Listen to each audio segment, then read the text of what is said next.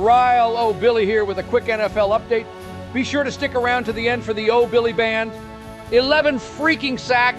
Holy crap, the Seahawks poured it on the Giants 24-3. Geno Smith got taken down dirty by Isaiah Simmons. He wasn't too happy about that, but his guys in the Seahawk defense put on a clinic on how to harass the passer. Daniel, what team am I on Jones? Finished the game 27 of 34 for 203 yards and 2 picks, while Geno Smith went 13 of 20 for 110 and a TD. Seahawks improved to 3-1 while the Giants fall to 1-3. Let's talk Bears and Justin Fields, the young quarterback who's become the scapegoat for the Chicago Bears' disastrous season. The Bears are 0-4, and their issues go way deeper than Fields. They fumbled away a 21-point lead against the Broncos. The Bears have been a masterclass in craptastic decision-making week in and week out. But here's the silver lining, if you can call it that.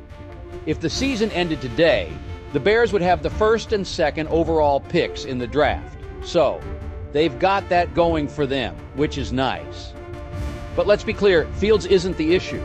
He's just the latest victim of a franchise that's been mismanaged for years. And do you really want to give the Bears another shot at drafting a quarterback? I'm sure all Bears fans know the name Mitchell freaking Trubisky. Now let's look at the NFL Network's power ranking heading into Week 5.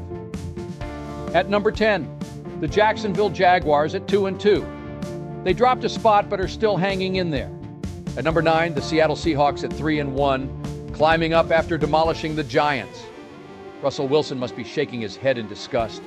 At number 8, the Detroit Lions sitting at 3-1 and holding at number 8. Who would have thought the Lions would be this high up? At number 7, the Baltimore Ravens with a 3-1 record, climbing up a spot. Lamar Jackson is doing Lamar Jackson things. Dropping a spot to number 6 are the Dallas Cowboys at 3-1. Still a force to be reckoned with. After getting obliterated by the Bills, the Dolphins fall from number 2 to number 5. A big-ass drop. Holding steady at number 4 are the Kansas City Chiefs with a 3-1 record. Mahomes was shaky against the Jets, but I'm not worried. Climbing 3 spots are the Buffalo Bills at number 3, and with a 3-1 record, Josh Allen had a day against the Finns. NFC champs Philadelphia Eagles, undefeated at 4-0, come in at number 2. Undefeated, but still not good enough for the top spot. Number 1, heading into Week 5, are the San Francisco 49ers, also 4-0. This is a very dangerous football team. All right, folks, you've heard it all. From the NFL rankings to the Bears' quarterback woes and Seattle's big win. Now it's time for you to act. Don't just sit there like a bench warmer. Get in the game. Subscribe to this channel, hit that like button, and ring the notification bell. Why?